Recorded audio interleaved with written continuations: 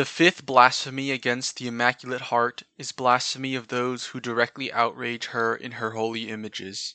The Holy Church has defended the images of Mary even with the blood of martyrs. St. John Damascene had his hand cut off for having defended by his writings the images of Mary, but the Blessed Virgin miraculously restored it to him.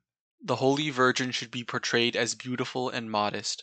When a sculptor brought a model of a statue of Mary's apparition in Fatima to Sister Lucia, she said, "No, no, no, that is not Our Lady."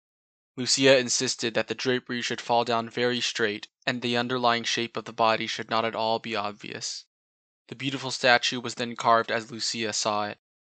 Let us imitate St. John Berchmans, who was in the daily habit of visiting an image of Mary, declaring that he would not rest until he loved his mother.